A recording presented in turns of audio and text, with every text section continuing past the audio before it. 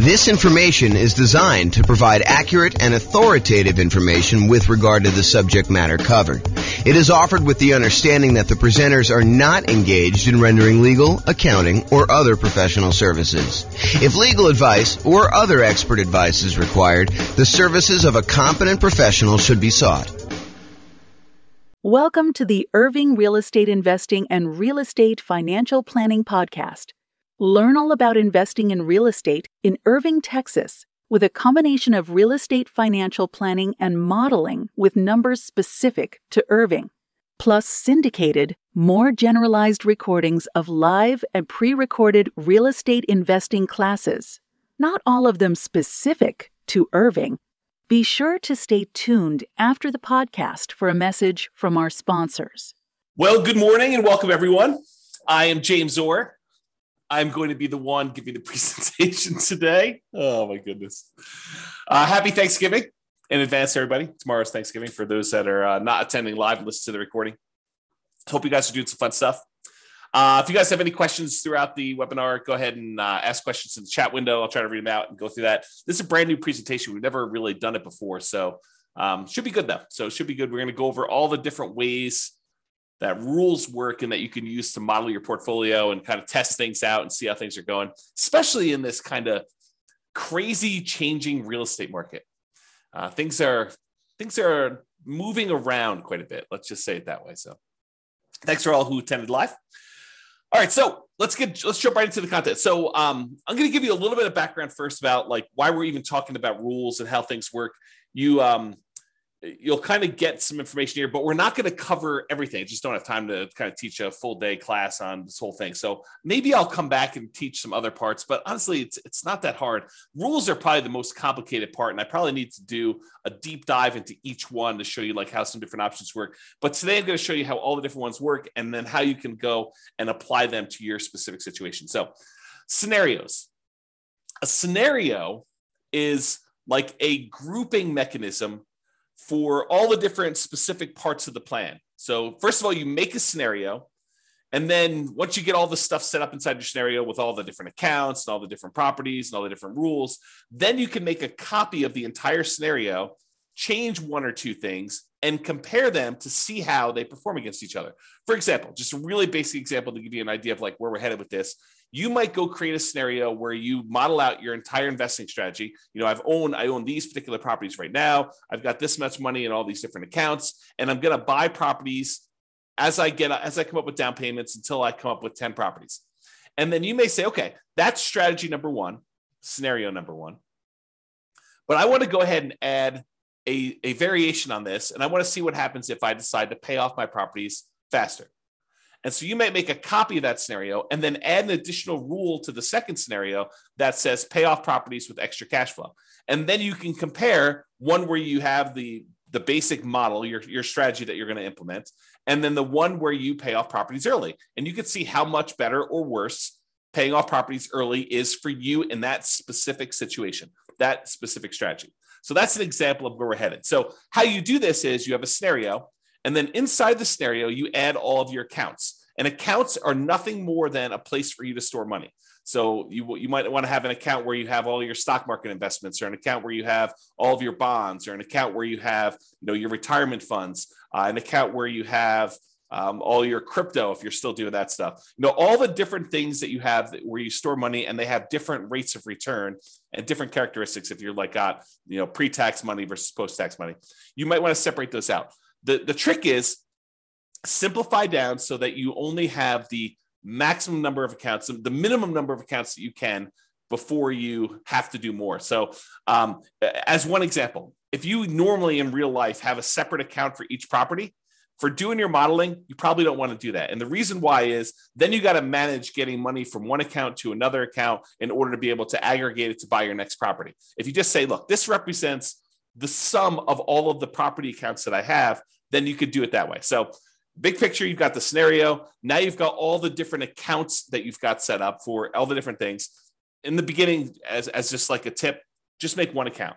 If you've got more complicated things to model later, you can always go do that. But if you're just starting out, just do one account and kind of do it that way. And then accounts can also, as kind of like a more advanced side note, an account can also represent things like what a business is worth to you. If you think about it, an account really is just a place to store money. So if you say, this represents a business that I own, it's got about $1 million net worth, and you can go ahead and model the income from it somewhere else, you can sort of do it that way too. Okay, so scenarios, accounts, now you've got properties. So inside the scenario, you've got all the different accounts you have, which is all the different places to store money. And then you've got all your properties, all the single family homes, duplexes, triplexes, fourplexes, any commercial buildings, any apartments, any industrial buildings, basically any real property that has characteristics like appreciation rates and rents and taxes and insurance and all those other things. That is another thing. And we break down properties into two major groups. Any properties that you already own. So each one of those is an exact property that you own. And then we don't allow you to make copies. Well, I have to be careful of how I word this. You can make a copy of a already owned property as like a starting point to make another one, but you can't buy more than one of a property that you already own in the same scenario. So any already owned properties you have, just go ahead and add all those as already owned. And then we have this thing called dynamic properties. And really, they're just templates. They represent a property that you might buy more than one of over time. So you can go in there and say, look, I've got a typical 3-bedroom, 2-bath type property that I'm going to be buying more than one of. Right now, they're worth this amount of money. Right now, they collect this much in rent. Right now, their taxes are this and their insurance are this. And over time, the price is going to go up. And over time, the rents are going to go up. And over time, insurance and taxes are going to adjust on this thing. But I might buy one of them this year, one of them 2 years from now, one of them 4 years from now. And so we call those dynamic properties, or you might hear me refer to them as template properties, where you use rules, which we're going to get to in a second, in order to buy more than one of those. So, and any of the properties, whether they're already owned or dynamic, can be single family homes, duplexes, triplexes, fourplexes, apartments, commercials, industrial, any type of building that you have, any type of real property that you have that you want to do that. So again, big picture scenarios, inside scenarios as accounts and properties. And then what we're going to talk about mostly today is how do you manipulate an account or how do you manipulate a property? That's what you use rules for. So rules go ahead and they say, add money to an account, or increase the rent I'm getting on a property, or buy 3 of these properties, or buy a property every year, or start paying off properties with any extra cash I have in this account. Rules are things that manipulate accounts and properties in the scenario that you could do. So as we go through this, we're going to go through all the different rules types.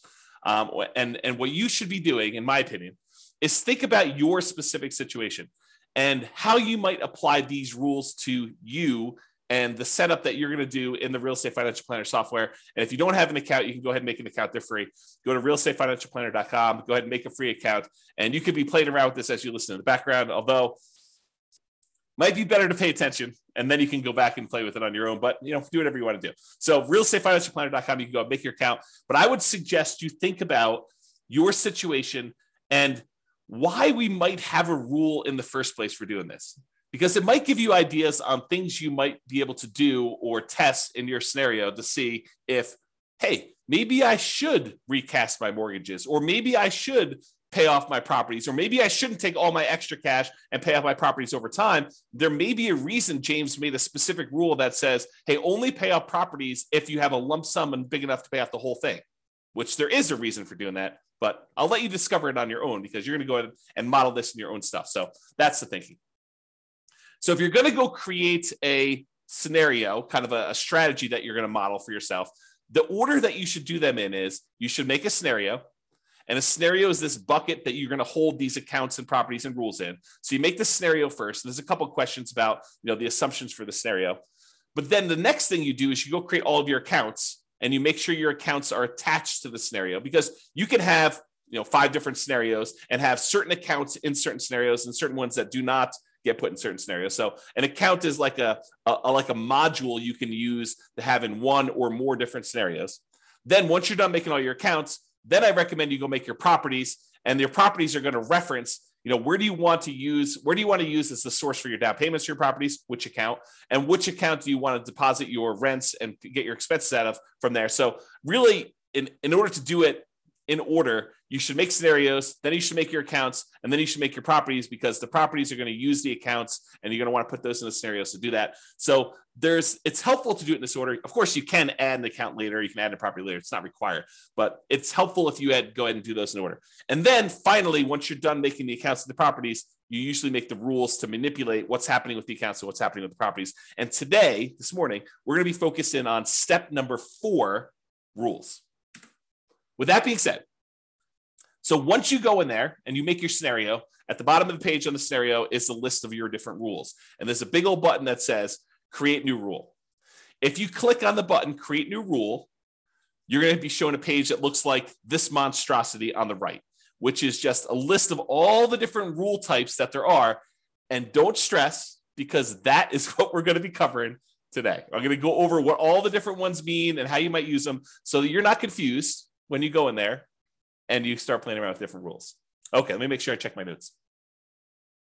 Yeah, so we're going to basically be focused on what the rule does and when you might want to use it. That's what my goal is today, is to kind of talk about what each rule does and when you might want to use it. I'm not going to go into because it would be overwhelming for you. If I went through and I walked you through each of the options for the different rules and how to set it up, not going to do that. Today is going to be, hey, look, here are all the different rules and a whole bunch of different ideas for how you might want to model your own real estate investing strategy, what you should be doing, and to see how it all works out. So when you might want to use it is kind of what we're covering there. Okay. So with that being said, if you notice on this right-hand side, for those that can see the image, if you're listening to the audio, don't stress, I'm going to go over it in detail. But on the right-hand side, there's different groups. There's a group for buying properties, for selling properties, for impacting mortgages, for adjusting scenarios, accounts, and properties, and for other rules. So all I did is I just broke down and I said, hey, these are what the basic groups do. So if you're looking for a rule that does a specific thing, you may want to look under this heading. It's like groups of different rules. So buying properties, there's rules that are all about buying properties. You use these rules to buy dynamic. In other words, the template properties. You do not use these rules to buy anything that's already owned. You either need to have the property in your scenario as already owned, or you do not. So you don't use rules to buy properties that you already own. That's another way for me saying that. So you use these rules for buying properties to buy any template properties. And the template properties, again, are just ones that you've set up that you say, look, I might want to buy a duplex in the future, or 5 duplex in the future, or an apartment building that looks sort of like this, or 10 apartment buildings that look sort of like this. So you either can make different dynamic properties with slight variations, or you can make one say, yeah, I'm going to be buying properties that sort of look like this, and I'll buy 10 of them, or 5 of them, or 7 of them, or 14 of them, or whatever you want to do. Okay. And you can't buy more than one or buy an already owned property again later in the scenario. I already talked about that. So group number 1, buying properties. Group number 2, selling properties.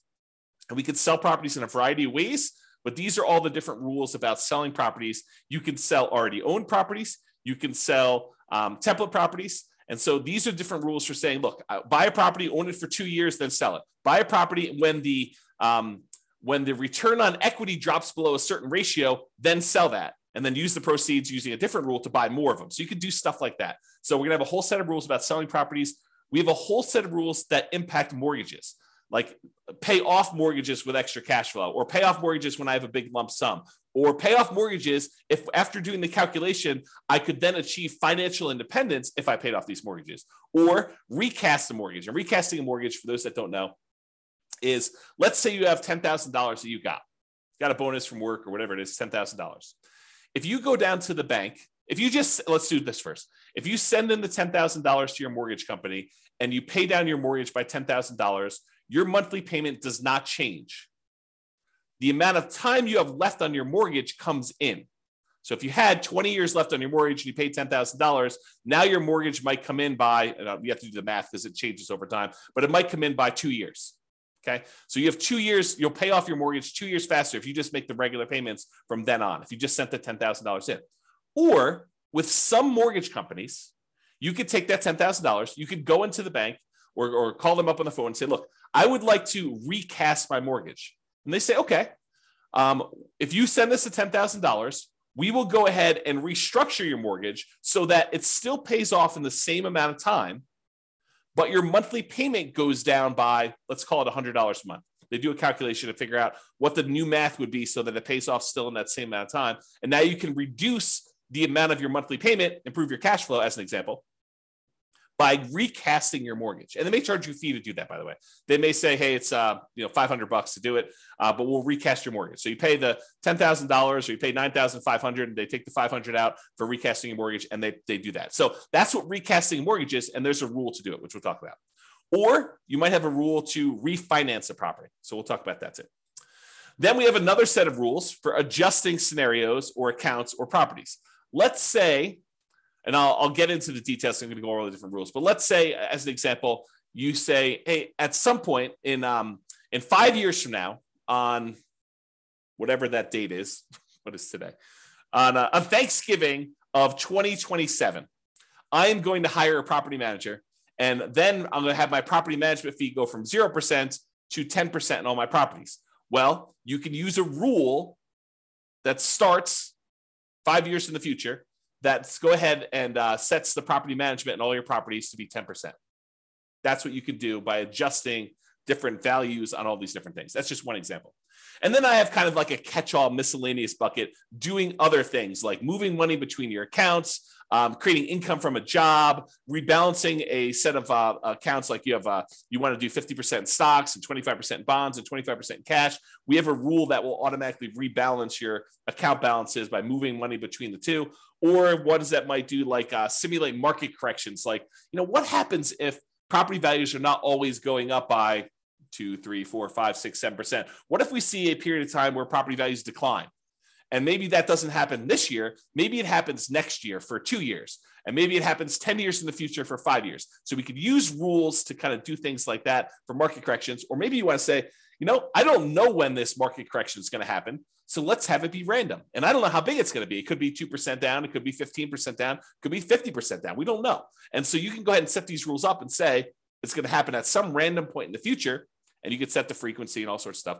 And we don't know how big it's going to be. Maybe it's going to be, somewhere between 0 and 20 or 0 and 50, whatever you want to set up for your kind of rules to model all that stuff. And then you can see how your particular portfolio, the strategy that you're planning on doing, is impacted by all of these changes. And the idea is you make scenario A, which is your baseline kind of like model. This is what I think I want to do. And then let me test out, should I pay off my properties and how much better or worse is that? And then you can compare the two scenarios on the same chart and look at a whole bunch of things like, how does this impact cash flow? How does this impact all the different things that we measure as risky, like your debt to income ratio or your resiliency or the months of reserves you have, or how much faster does A versus B get me to financial independence? And you can look at all those different things to do that. Okay. Before I go on, because I think I'm going to get into the rules next, does that make sense to everybody? If at least one person can tell me, yeah, that makes sense. Good job, James. Keep going. Or I'm really confused. You should stop now because we're not going to get very much further. If you could put the chat window, that'd be awesome. No one is responding. Unbelievable. Okay, good. Ben at least is. Okay, this is awesome. All right. I appreciate it, guys. Thank you for participating. Okay. All right. So let's talk about the rules to buy properties. There are two different rules to buy properties. Buy properties on a specific month yearly, or buy a property when an account has a down payment.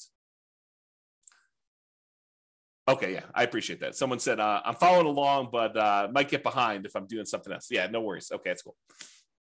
Okay, so rules to buy properties. So there's two different rules that we have to buy properties. And you might think, man, you should have a lot more complicated rules than this. Honestly, this really is sort of all we need. You buy a property on a specific monthly year. And as an aside, if you're listening to this and you're like, James, how do I do X, Y, Z? And you can't figure it out, just drop me an email. Let's go to the support page, drop me an email and say, look, how do I do this? And I'll tell you either you can't do it, or here's how you do it, or I should make a rule for that because it just didn't occur to me to do that. But a couple of rules have come about because someone said to me, hey, James, how do you do this? I'm like, you really should be able to do that. We've never done that modeling before, but it makes a lot of sense that you should do it that way. Let me go and make the rule for you. And then it took a little while, a couple of days, something like that. We didn't make the rule, but I made the rule. No promises it's going to happen in a couple of days for you. All right, so buy properties on a specific monthly yearly. You use this rule to buy a property every March, as an example, every year. And you could say, during this 5-year period, you can have rules run for certain periods of time. During this 5-year period, every March, go ahead and buy a new property. Okay.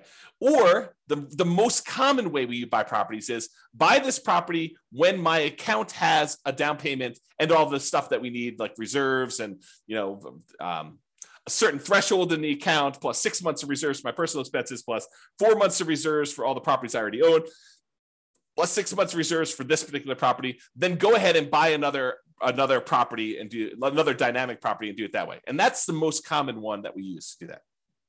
Okay. So here's what it looks like on the page.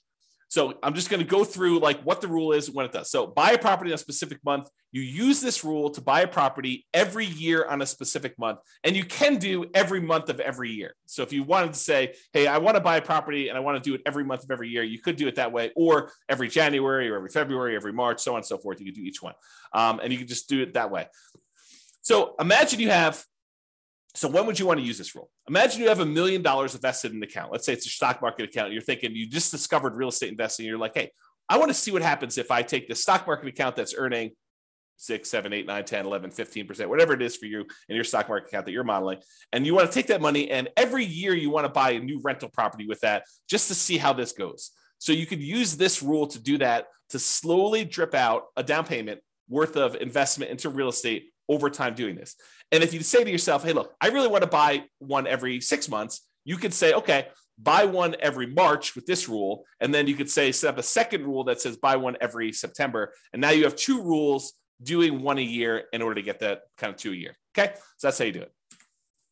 All right. So buy a property when it counts as down payment. This one allows you to buy a property as soon as you have enough for the down payment, plus any closing costs, plus any reserves. And as you can see by the image on the right, there's a lot of options for you to define what this means. So you might want to define, hey, I need to have at least $10,000 in this bank account, adjust for inflation or not adjust for inflation, plus 6 months of reserves for this property, plus 3 months of reserves for all the other properties that I own, each other property that I own, plus 5 months of personal expenses, and then only buy 3 properties with this rule. Stop this rule after I own 3 properties. So there's different things you can do to manipulate this. And there's also stuff you could say, do I want to take into account my debt to income, like make sure that my debt to income is below a certain number, or you could say, I'm buying creatively. I'm going to go buy properties subject to, or I'm going to go buy properties on lease options. So the debt to income doesn't matter because I'm actually buying an LLC anyway. And so ignore the debt to income ratio on that, or whatever you want to do. Or maybe you say, I have a real estate agent's license, so I'm going to get paid a 3% commission when I buy these, or go ahead and take a 3% discount. And so you could do all these different variations on this stuff with this rule. Or maybe you say, look, I want to buy properties, but if I can do cash out refinances on the other properties I own, if they're below 75% debt to income, or 75% loan to value, then I can go ahead and say, do cash out refinances to do it. So it's very flexible in all the different ways you can use it, but realize that's what you do. So when might you want to use this? You might want to see how quickly you'll be able to acquire your ideal portfolio of rental property. So you want to say, I want to get to 10 rentals or 10 doors or 20 doors or whatever number you pick. How quickly can I do it with my current income, my current savings rate, my current returns that I have in my accounts? And then as I acquire each property, all the extra cash flow I get gets deposited in this account. So it kind of compounds over time if you got positive cash flow, or slows you down a little bit if you have negative cash flow, although the cash flows do change based on all the properties. So you could use this to determine how quickly you'll get to a certain portfolio.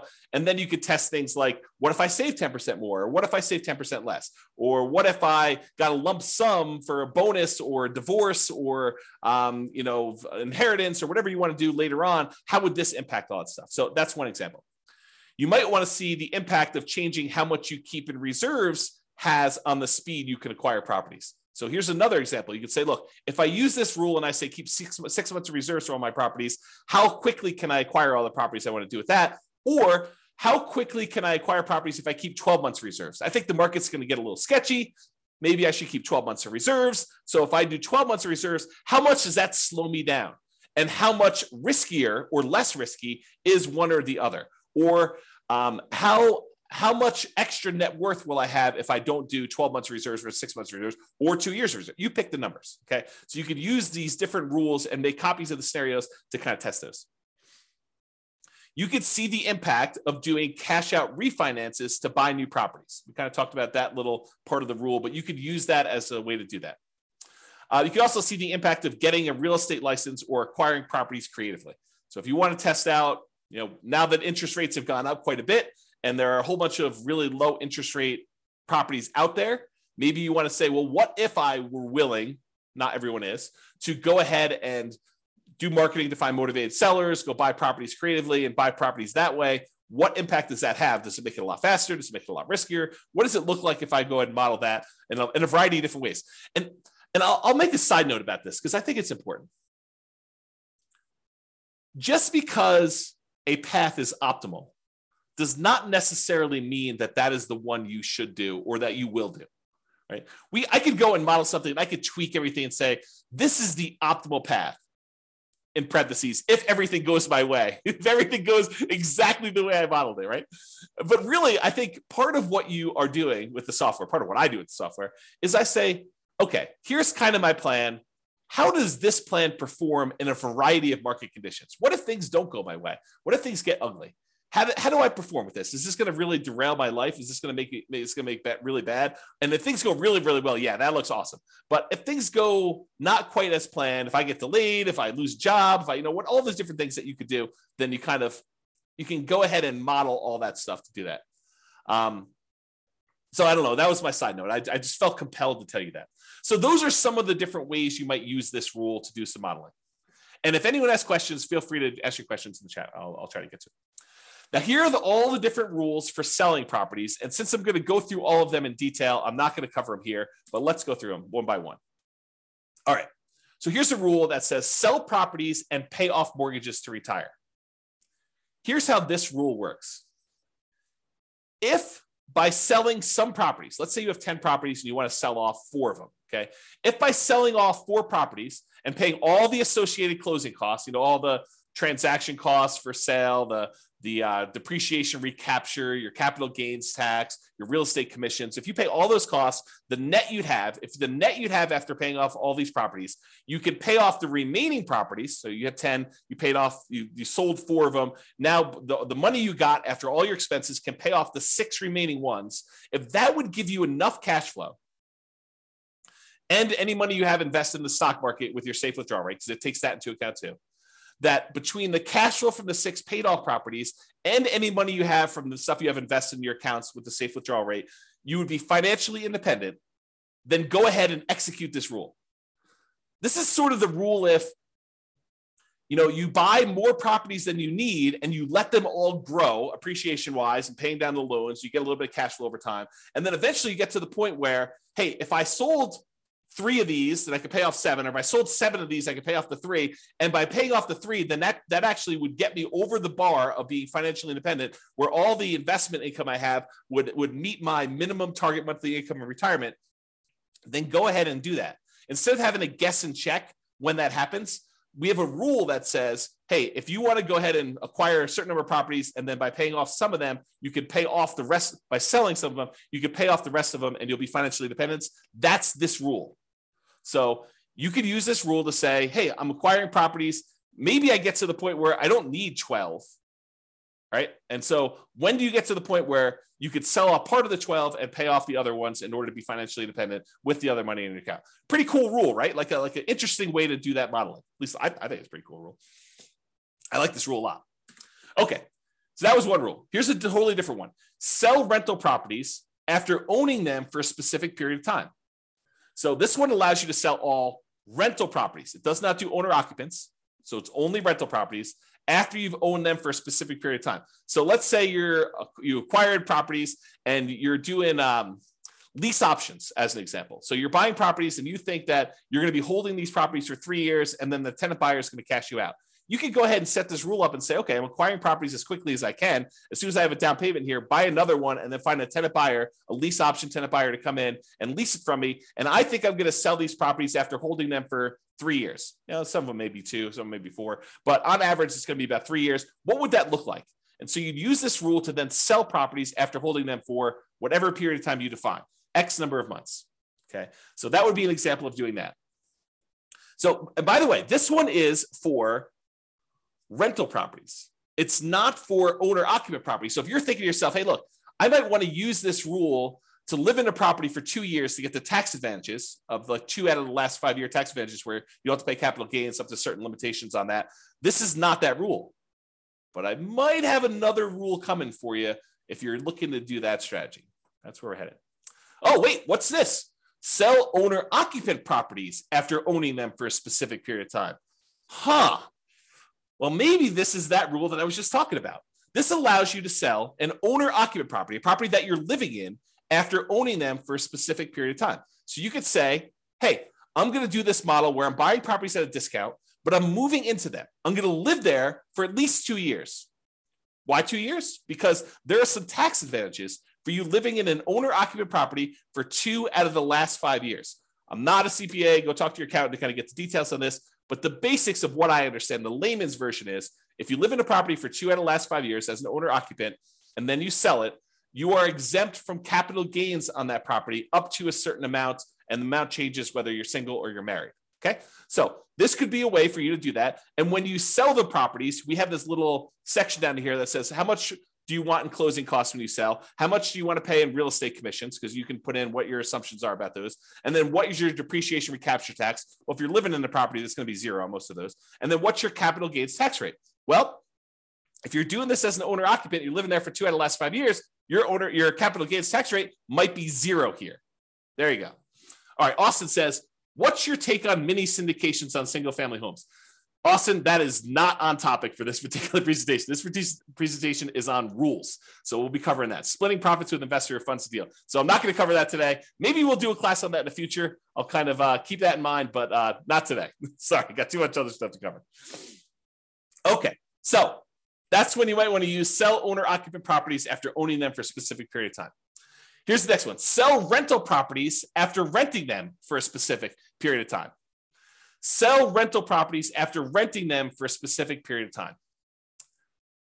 So before, the rule was sell rental properties after owning them for a specific period of time. But if you're doing this one where you have rental properties after renting them for a specific period of time, this is selling them after you've rented them. So imagine for a minute you're nomading, where you're buying properties as an owner-occupant, living there for at least a year, maybe more, until you get to the point where you're able to buy the next property and convert that one to a rental. Well, if you use the rule before where it says sell rental properties after owning them for a period of time, you might buy the nomad property, live there for a year and a half, then convert it to a rental. And then now that it's a rental, you've owned it now for 2 years. So really, that would be selling the property after 6 months, which isn't what you intended, I don't think. So this rule says, look, it doesn't matter when you bought it. If you lived there for a year or 2 years or whatever beforehand, and then you decide to rent it, this one starts the counter as to when you sell it based on when you converted it to a rental. Okay, so that's what it is there. All right. Sell rental properties based on return on equity.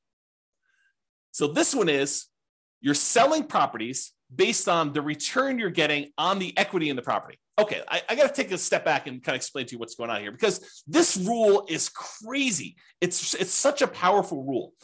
So how far back do I go? Oh man, this is crazy. Okay, so here's the deal. You own a property, and let's say you have financing on it, and you put down 20%, and the property value went up, 5% in the first year. So you made 5% from appreciation on a 20% down payment. I'll put numbers to this to kind of give you a feel for it. Let's say you're buying $100,000 properties. You put down $20,000 and the property went up in value $5,000. So you made $5,000 on a $20,000 investment, which is 25% return. But what happens is over time, the amount of money you make on the property going up in value tends to increase. So the next year, maybe it's $5,100. It varies, but let's just say it's a little bit more than you made the year before. However, the amount you have in the deal now is no longer $20,000. It's $20,000 plus the $5,000 that you made from appreciation, plus a certain amount you have from paying down the loan. So the amount of equity you have in the property has grown more than the amount that the property is going up in value. So over time, the return you're getting, even though the return might be increasing, the return you're getting on the equity is actually going down. The amount you make on the property compared to how much you have invested in the deal is actually going down over time. So the return on equity on a property from appreciation, from debt pay down, from cash flow and from the tax benefits of depreciation. Like all four areas of return, they tend to go down in aggregate. Some of them go up a little bit over time. Some of them actually go down. Some of them stay the same. But in aggregate, the overall return, the combination of all four of them, tends to go down over time. So that the longer you own a property, the lower your overall return on equity is. So when you buy a property and you're highly leveraged up front, that's the best part of your return typically. That's the part where you're making the most money compared to how much you have invested in the deal. But as the amount you have invested in the deal increases because your equity is growing, you're paying down the loan, the property's going up in value, the equity is expanding, and the amount you're making might be going up, but not quite as fast as the equity is increasing. So that over time, your equity drops down. So you might say to me, look, James, as I own these properties, my return on equity is dropping and dropping and dropping. What if I said, look, once it gets below a certain threshold, I want to sell that property and I want to re-leverage back up. I want to go ahead and sell it, and then I'll go buy two more or one more and wait until I have enough to buy the next one. That's what this rule allows you to do. It allows you to be maximally leveraged, not maximally because you don't want to be selling a property every year just to kind of re-maximize your leverage, but within a reasonable range. So you can say, hey, look, once my overall return on equity, because I'm calculating return on equity on every single property every month. So once your return on equity for a property drops below a certain threshold that you set, I don't know, 10%, 12%, 15%, whatever number you pick, right? But once your return on equity drops below a certain threshold, then go ahead and sell that property, dump all the cash into a specific account, and then you can have a separate rule which buys properties whenever that account has down payments. So what will happen is you have these properties and they're growing and growing and growing. Once the return on equity drops below a certain threshold, it sells that property. Then you have another rule that takes any time. You have money in this account for enough for down payments and closing costs and reserves. Then I go ahead and I buy another property and I replace that one. Or maybe it's two properties because you have enough there to do it. So that's the way you use these rules in order to maximize your return on equity in a particular scenario. Does that make sense? Let me know if it does or doesn't. That'd be awesome. Okay. This rule is selling rental properties once your account balance drops below a certain threshold. Yeah, so James says makes sense. James is the only one participating today. Thank you for that. I appreciate that. Okay, so imagine this. Imagine you've got a portfolio of properties and you're trying to make sure that you have enough money to kind of support yourself, and you stop working before the cash flow on the properties will generate enough money for you to live on. So you're kind of operating at a deficit.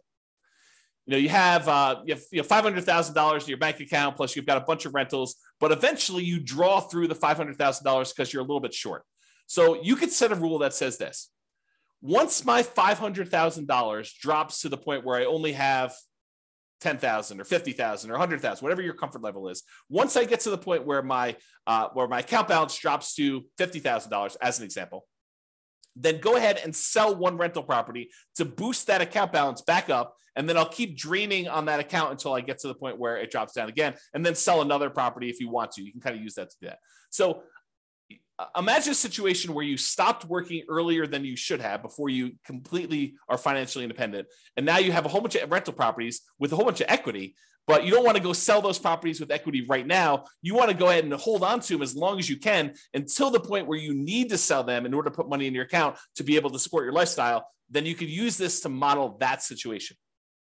Or you could say, look, as soon as I get to the certain point where this account balance drops to a certain level, go ahead and sell a property because I want to be able to use that money to buy new properties. You could use that too. So this is similar to a rule that we're going to have later, where instead of selling the properties, you do a cash out refinance in order to bring your account balance back up. So they're sort of like a pair of rules. This one is the sell the rental. You sell it, you pay all your expenses on it, your closing costs, real estate commissions, depreciation, recapture tax, your capital gains tax. You can go calculate all those, and then the net gets deposited to your account. Or, which we'll get to here in a second, there's a similar rule that says, once my account balance drops below whatever threshold you set, then go ahead and do a cash out refinance to get to those. I did a whole class where we really use these rules a lot. I compared a person who lived in a really high cash flow market to a person who lived in a really high appreciation market. And I showed that while it's a lot easier to get to the place you want to be when you're in a really high cash flow market, you can get there in these really high appreciation markets with a combination of selling properties or doing cash out refinances. But there's some complications with the cash out refinance, which I talk about that in that 2-hour class. But I think the name of that class was cash flow versus appreciation. I think that's what the name of the class was. And I set it up as two different people competing, and go watch that if you haven't seen it before. It's pretty good if you're interested in this particular modeling. Okay. All right. Next rule: sell properties, but only if by doing so, the money that I get from all the properties will allow me to retire based on a safe withdrawal rate. So I mentioned safe withdrawal rate earlier. I'm going to take a moment to kind of make sure everyone understands what I'm talking about. So there's this study, it's called the Trinity study. And what it basically did is it went back through historical stock market rates of return. And it said, if you only take out 4% of your of the amount of assets you have invested in stocks and bonds, then the likelihood of you running out of money in a 30-year retirement period was really, really low. That's the basics of the study. And so what they called that 4% was a safe withdrawal rate. And I'm using safe in quotes because there's been some arguments that it's really not so safe. There's been arguments by the guy who came up with it that it could be a lot higher than 4%. So really this idea is, if you have a certain amount of money invested in stocks and bonds and maybe some cash, what percentage of that portfolio, if you have $1 million, what percentage of the $1 million can you take out each year where you are not very likely to run out of money? That's what a safe withdrawal rate is. So you've defined what your safe withdrawal rate is in the software. You basically say, my safe withdrawal rate is 4% or 3% or 5% or whatever number makes sense to you. And you can test these things, right? You can go ahead and run a scenario at 4, you run a scenario at 5. What difference does it make? Run a scenario at 4, run a scenario at 3, maybe do some market corrections in there to see how that plays out. You can do all this stuff. But this rule says, look, I've got a bunch of rental properties, and maybe I have a little bit of money invested in the stock market right now in one of the accounts in there. And so what I want to do is I want to check each year and say, hey, look, if I sold all these rentals and I paid, closing costs, I paid real estate commissions if I've got any, I paid my depreciation recapture tax if I've got any, I paid my capital gains tax if I've got any. If I paid all those expenses on it, the net amount of money that I would take and I would deposit into my account balance, invest in the stock market. If I did that, would the money in the stock market allow me to retire? Would my safe withdrawal rate for the amount of money I have in the stock market allow me to be financially independent? And if so, go ahead and sell the properties. Kind of a cool rule, right? You basically have all these properties you've acquired. What if you took them all and you sold them? Could you actually achieve financial independence? And this rule tends to come up. I probably should do a class on this. This rule tends to come up when you're in a market where the cash flow you're getting, the cash on cash return you're getting, or it's actually the cash on cash return on equity you're getting, is less than your safe withdrawal rate. Right? Because in that way, the money you're getting, the cash flow you're getting on the property you have is actually lower than your safe withdrawal rate. You'd be better taking that money and investing in the stock market according to this rule. And then who knows what will happen in real life. But at least in the mathematics of it, that it'd be better for you to actually be invested in the stock market than in rental properties, which can happen depending on your market and your situation and what you've got set up there. Okay? So that's that rule. Kind of a cool one. All right. What about properties that you already own? And you said, look, I planned on selling this property next Christmas anyway. I lived in it for 2 years and now we're going to sell it so I can get a partial exemption on the capital gains. The period of time that I lived in it, I can get an exemption on that capital gains because I had the 2 out of the last 5 years.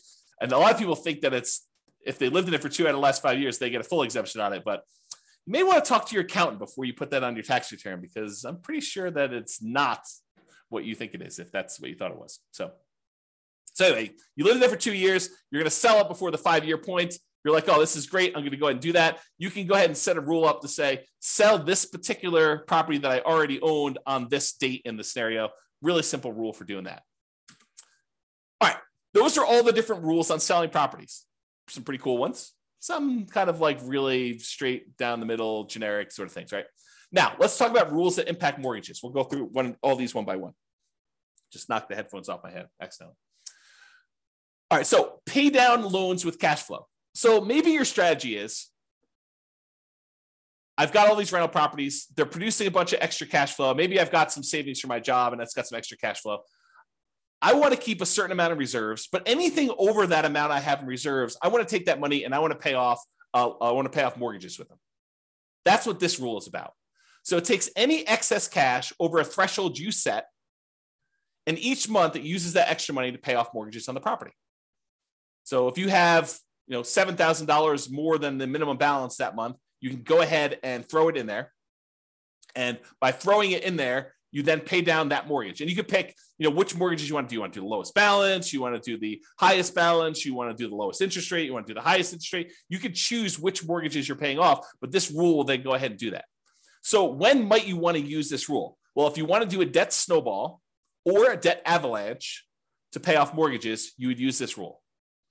And you could test to see how much better it is to pay off the highest interest rate mortgage versus the lowest balance mortgage or the lowest interest rate mortgage. And you could see which one's better and how much better it is for you.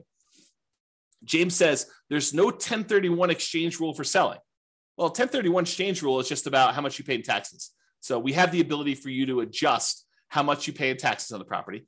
And then you can go ahead and use that rule and set the taxes to be equal to 0 for that. But then you got to track how much you would have had to pay in taxes on that one. So there's no keeping track of how much deferred taxes you have on a particular property, something I might add in the future, but you can set the threshold to be, I'm not paying any taxes on this one when I sell it. And yet my fees are an extra, $1,000 to do the 1031. So you can do 1031 exchanges. It's just not a specific rule for 1031 exchanges. If that makes sense. Good question though. Good question. Okay. So pay down loans with cash flow. That's how that works. Okay. Pretty simple. However, every time you make a payment on a particular loan, it doesn't actually improve your cash flow in the short term, unless you pay off the loan completely, and then it improves it by a big chunk. But it doesn't improve your cash flow because by paying down the loan, all you're really doing is moving in the date that loan gets paid off from where it was to closer. So it'll be paid off sooner. But your monthly payment stays the same. So it doesn't improve cash flow on a property. So you might say to yourself, hey, and I'll add this one other thing. And the amount of money you're earning on that extra cash flow you're doing is the interest rate of the loan. So if you're taking your money and you're paying down a 3%, 4%, 5%, 6%, 7% mortgage on a property, the amount that money is earning is the amount of your mortgage interest rate. So if you're paying off 3% loans with that, you're earning 3% on that money. You're paying off 7% loan, you're paying 7% on that money. Okay. So the idea is the more you're paying off on those properties until you pay it completely off, it doesn't really benefit you in the short term. It benefits you when you pay off the loan, which could then compound and help you in the future on other properties you're doing, but it doesn't benefit you in the short term by improving your cash flow. And so you might say to yourself, well, why would I go take this extra money that doesn't help me in the short term? Why don't I let that grow in something else I'm invested in, like either more rental properties or stock market or I don't know, whatever you want to do, crypto, bonds, whatever you want to do there, hard money lending. You could go ahead and take that money and invest it in something else and get a higher return. That way, once you get enough money in this other account where you could completely pay off the mortgage, not just make a little dent in it, pay off $500 on it, but say, look, I got $100,000. I'm going to pay off this mortgage in full. And by doing that, you then get all the cash flow from having that mortgage payment go away. That's what this rule does. So this rule says, look, only pay off a mortgage when I can pay it off in full from a specific account. So it tests to see if the amount you have in your account plus whatever threshold you have there. So look, always keep $15,000 in this account. But if I've got enough to pay off a mortgage and remain $15,000 in this account, then go ahead and pay off the mortgage. So that's what this rule allows you to do. And then which mortgage you want to do, the lowest balance, the highest balance, the lowest interest rate, the highest interest rate, whatever one you want to do, and it'll kind of do which properties you want to do it that way. But this allows you to go ahead and say, keep this money invested in whatever, the stock market, bonds, until I have enough to pay off the mortgage, and then do that. Kind of a cool rule. All right. Remember earlier we talked about recasting mortgages? It's that thing where you walk into the bank with $10,000, you pay them a fee in order to lower your monthly payment, not change when the loan gets paid off, but you give them $10,000 and say, look, I'd like to lower my monthly payment by a little bit. And they're like, okay, yeah, we'll do the calculation. We'll do that for you. It'll take this thing. Well, this is a rule for recasting mortgages. So you could take a lump sum of money, go into the lender and ask them to recast the mortgage. And so this rule allows you to go ahead and recast them. Okay, that's what that rule does. All right, remember before I told you about selling properties based on the account balance? If my account balance gets so low, then go ahead and sell a property to replenish that account balance so I have money to live on or money to invest somewhere else. This is the kind of sister rule for that, cash out refi based on account balance. So when your account balance gets to a certain point where it's really, really low, then go ahead and do a cash out refinance on a property, pull all that money out, deposit it into the account, and you'll be able to then have all the money in that particular account to use to do whatever you want with. Okay. So I think I have here, when would you want to use it? If you're modeling a situation where you're stopped working before your cash flow is enough to support your lifestyle, you might need to cash out refi properties from time to time to provide living expenses, to kind of make up for that difference. Or use the equity properties to occasionally fund the purchase of new properties by refinancing them.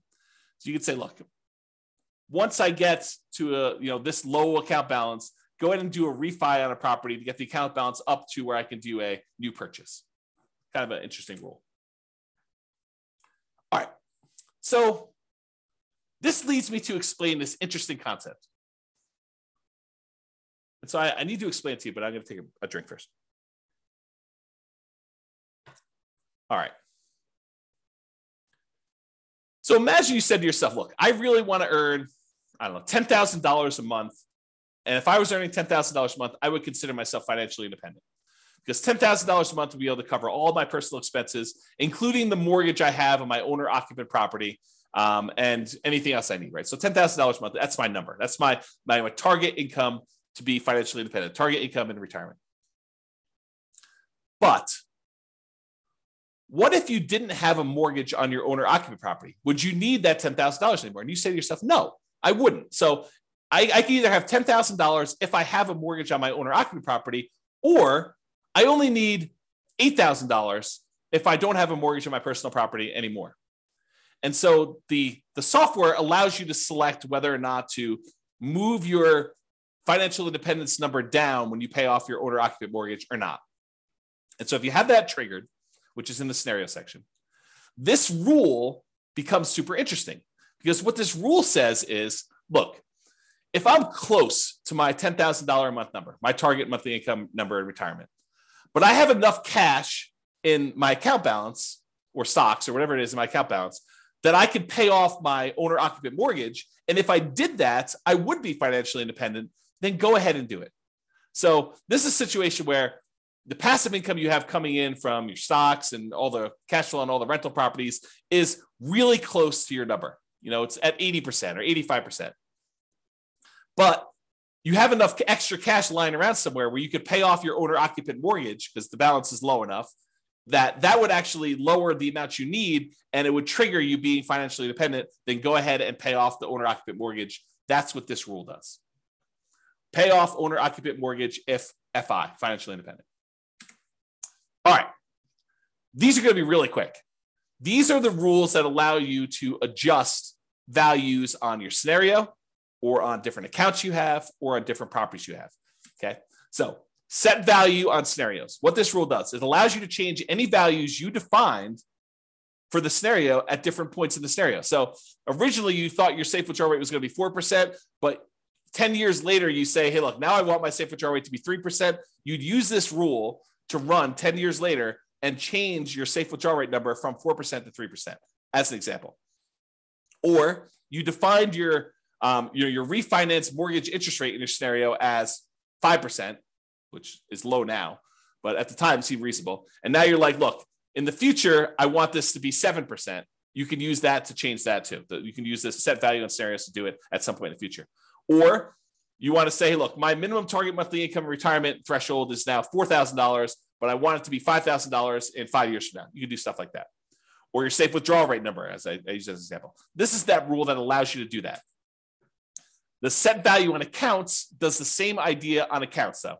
So let's say you were earning 1% on savings at the start of the scenario, but you think that's abnormally low. And by 3 years in the future, that should really be at least 2% or 3%. You could use this rule to say, set the value on the account, set the return I'm getting on that account to go from 1% to 3 years later and on to be 3%. Or you say, I want to set it to 1% now, but a year from now, I want it to be 2%. And a year from then, I want it to be 3%. And then you could use it to do stuff like that. Or the other thing it could do is you could set it to be a random number. You could say, look, the return on my savings account is going to be somewhere between 1% and 3%. Have it change monthly by somewhere between this range, or add a little bit to it or subtract a little bit to it each month. You could do a whole bunch of things with making it random to simulate the stock market, or what you're getting on savings, or what your business return might be if you're using an account to store kind of business stuff, or bonds, or anything like that. So you could use it to do random numbers as well if you wanted to. Same idea, but setting values on properties. You could say, look, my property appreciation rate is now at 1% because I don't think property values are going up in the next couple of years. But 3 years from now, I think the market's going to be normal, and we're going to set it to be equal to 3% from there. So you can have a period of time where properties are appreciating at a slower rate or at a faster rate, and then you could change it to be something else later. You could do the same thing with your rent appreciation rate. You could also do things where you hire or fire a property manager and set it from 0 to 10 or 0 to 8 or 0 to whatever. You could also do maintenance on a property. You say, look, it's just a brand new property I bought, so maintenance is going to be low for the first couple of years, and then maintenance will increase. You can go ahead and do that too. So this rule allows you to set values on properties over time and change those. And then if you go ahead and you change these things, but you're like, look, then I want it to return to whatever was normal at the very, very beginning, we have a rule that says reset the original value on an account. So if I was doing 1% and then I was screwing around with it for a whole bunch of years, and then after 10 years, I wanted to go back to whatever was set at the very beginning, we have a reset original value on accounts rule and a reset original value on properties rule for you to go ahead and mess with those. All right. I think this is the last section. Maybe not. We'll see. So any questions? We'll use this as a pausing point. Any questions? Is this good? You need me to slow down, speed up? Is this helpful? Anything? Nothing? So good so far. Okay, awesome. Again, James is the only one participating. I appreciate that, James. Everyone else is sort of just, I don't know, voyeurism or whatever they call it when you kind of like just watch things. Okay, cool. All right. So here are a whole bunch of rules that do other things. So add to or subtract from the account balance. Let's say you're like, hey, look, I got this account. I know I'm going to get a bonus that's going to come in, a one-time deal or an inheritance that's going to come in at 16 months in the future. I want to be able to have a way for you to add a lump sum to your account or pull a lump sum out and say, look, I know that I'm going to have this big payoff for a lawsuit or something like that. I'm going to need to pay out a certain amount of money. Then I can go ahead and subtract this amount of money from my account at that point in the future. Or you're going to have a series of expenses like college tuition for kids. You could use a rule like this to model, I'm going to have this come out on this date. I'm going to have 2 kids going to college at this point, so I need to have this much money. And you could use them to kind of like move money in and out for these irregular expenses to do that. Or you pay a certain amount on installment sale of a business or from a lottery winnings or whatever. You can use that to do all that stuff. All right, transfer money between accounts. So you have money in the retirement accounts, or you have money in a regular account that you want to move to a retirement account. You can move money around between accounts using this rule. Or you have money in your rental property account and you want to use that to invest in your tax-deferred retirement account. You can move money from those things. Or you want to pull money out of one account when a certain account drops below a certain threshold. So you say to yourself, look, I have this reserves savings account that I'm never going to use unless my account drops really low in this other account. So go ahead and move them when something happens to do that. So you can set up those rules to do those things. All right, here's that market correction rule I was telling you about. So this allows you to model what could happen if your market corrects. If your account balance or your properties all are affected by these things, you could do that. So this allows you to change the amount that is in accounts that you select. So it doesn't have to be all of them. Like a savings account may not be affected, but a stock market account might be affected by a market correction. And which properties you want to have impacted by this thing, and then by how much. And you can have some of these be random. So you can have how frequently it happens be random, or you can have the amount that it declines be random. And if you need to do one random and one static, you can have 2 of these rules running and only impacting one or different things to do that. So that's all about different market corrections. And if you're really trying to see how resilient your portfolio is to different market corrections, this is what you want to be playing with. You want to be able to see, okay, I'm going to do this strategy. And the strategy sounds awesome, right? I'm going to be buying properties and maximizing my loan to value and minimizing the amount of money I have in a deal and keeping really, really low reserves to kind of make it go really, really well. Well, let's see how that performs with market corrections. Or I'm going to buy properties free and clear, not going to have any mortgages on them at all. It's going to be slow and steady wins the race. And let's see how that is impacted by market corrections. And then you can compare those 2 strategies. And you can see, oh, this one gets me there faster, but it fails sometimes. I run out of money. I have to file bankruptcy or, foreclosure. So, that sort of thing can happen if I, have market corrections. But this one, tends not to happen as much, or tends not to happen at all. And so you could say, maybe I don't do that one strategy, or maybe I kind of hold it back a little bit and see how it goes. But it's up to you. It's really your strategy, and you're testing it, and you're seeing how it performs. Okay. All right, here's the one you're probably going to use in almost every scenario that you set up: your paycheck and your personal expenses. And a lot of times we'll set up a separate rule for each person's paycheck, like one spouse and the other spouse, and then a shared personal expense one that you're going to do. And we usually set them up as 3 rules. You could do them all as one if you really wanted to, but I tend to separate them out just to make it a little easier. So what this rule does, allows you to model receiving a paycheck or other regular income. It doesn't have to be a paycheck, but it could be, I'm getting regular payments of a certain amount. If you're doing, you don't need to do this for rental properties, because the rental property stuff does its own thing. And any personal living expenses. So you might want to use this to model each one of your paychecks, and then which ones of those go away when you're financially independent, you stop working. You could set this rule up that says, hey, look, I get this paycheck, it's this amount, but as soon as I am financially independent, stop giving me this paycheck. And it'll automatically turn it off for you so that you no longer get it, okay? And then you could use it later if you wanted to model Social Security if you don't want it to count towards your income to qualify for being financially independent. So we have another rule specifically for Social Security, which does count towards your financial independence number. But if you're like, look, I don't believe Social Security is going to be there, it's nice if it is. Let's go ahead and model that Social Security, but don't count it toward my financial independence number at all. You'd probably want to use that sort of like a fake paycheck from Social Security. Okay. So you could use that to model that too. And so to do Social Security, you just have this rule start at whatever date you'd qualify for Social Security and have it run through the end of the scenario doing that. Okay. Passive income. This is the one where you could do Social Security with, but it does other things as well. So passive income models things like Social Security, pensions from jobs, and annuities. So if you went and you bought an annuity and you're getting whatever it is, $2,000 a month from the annuity that you purchased, you could use that to model this. And you could go ahead and it's very similar to your paycheck one, except this does count in your calculation for being financially independent or not. Okay, so you model Social Security and pensions and annuity income from that. Lumpy income. Let's say you're like Ben and you flip properties, and you want to have lumpy income come in from every time you flip property. Maybe you flip a property every 6 months, or every 3 months, or every 4 months, or every month, or whatever it is that you do. So you could use this to be what I call lumpy income, irregular income that comes in kind of big chunks. So if you have a fix and flip business, or you get irregular bonuses from your job, or you want to simplify modeling lease options where you don't want to put the properties in there and hold them and stuff, you say, look, I'm doing this lease option business. Every 3 years or so, I get $30,000 or $50,000 or whatever your number is.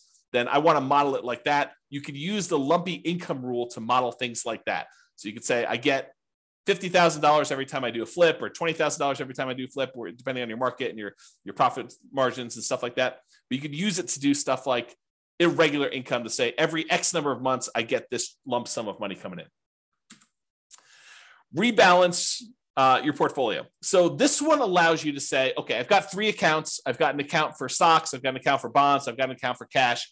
And every year I want to move money around such that I always have whatever, 50% in stocks, 30% in bonds, and 20% in cash. Use this rule that every January or March or May or whatever you want to set it up as, you go ahead and readjust your rules, your accounts to be this percentage, this percentage, this percentage, and you move the money from one account to another to be able to rebalance your portfolio to keep them where they need to be. If you have a retirement account that has required minimum distributions, you'll want to use this rule to do the required minimum distributions. So basically it does a calculation for you to tell you what percentage of the account you need to take out that year, and then when you want to take it out. You pick a month, and then every year it does the calculation based on your life expectancy and your tax rate. Your life expectancy, and then you could put a tax rate as to how much you get taxed coming out, so you could do required minimum distributions with that as well. And that, my friends, is the end. I only went 3 minutes over, but I hope that was helpful. I hope that really gave you a good idea of all the different things you could do and all the different ways to model your situation with the rules that we have in the Real Estate Financial Planner software. Yeah, Richard says, thanks, James. A lot of info here. Exactly. I try to give you guys good info. I really do. I try to give you good stuff. So, any final questions from all of the really quiet people on things? It's almost as if Thanksgiving's tomorrow. Almost. Yeah, Ben says, awesome. I hadn't looked into the rules before. Very powerful. Yes, thank you. It is very powerful. I agree. So you guys are very welcome. Any final questions before I let you all go? Get ready to celebrate and enjoy Thanksgiving with your families. Nothing? Oh, so what is this? What is this? You're very welcome. Very welcome. Is it a deal? A deal. Thank you very much. A deal. A deal. That's a great name to be like in a real estate investing kind of person. There you go. Thanks for doing these classes. You miss the ones in person. This is great. You are very, very welcome. James says, no questions, good material. What is the software you're using? It's the Real Estate Financial Planner software, realestatefinancialplanner.com. It is the software I wrote to be able to do this modeling. So it's not like off-the-shelf software. I programmed it for you. I did it as my service to you. So there you go. It's available on the website, realestatefinancialplanner.com. Go create a free account and you can do all this modeling. And honestly, you don't need to start from scratch. I'll probably do a whole class on this, but if you go to realestatefinancialplanner.com/model, just pick your city. And I've made some sample scenarios for you to start from. Go ahead and just copy that right into your own account and then just edit. That way you don't have to go create everything from scratch. You can say, oh, I see there's a property here. Let me go ahead and change this to be closer to what my properties are and go ahead and do that. Yeah. James says, cool. I'll start modeling this weekend. Yeah. Let me know if you have questions. That'd be good. All right, folks. Thank you all for coming. I do appreciate it. Have a great Thanksgiving, and I will see you all post-Thanksgiving. Bye-bye for now. Thank you all. With home prices up, mortgage interest rates up, and rents up, but not quite enough to counteract the higher prices and interest rates. Cash flow on rental properties in Irving is harder than ever. Book a call with the Real Estate Financial Planner to apply our proprietary 88 strategies to improve cash flow on your rentals. See the show notes for a link to schedule your call and improve your cash flow today. If you're a real estate agent, lender, or professional in Irving that wants to help our real estate investor listeners, consider reaching out to learn about collaboration opportunities with this podcast. We'd love to add more value to our listeners by having you assist our investors buy, sell, and finance their real estate investments. See the show notes to schedule a call to discuss collaboration opportunities.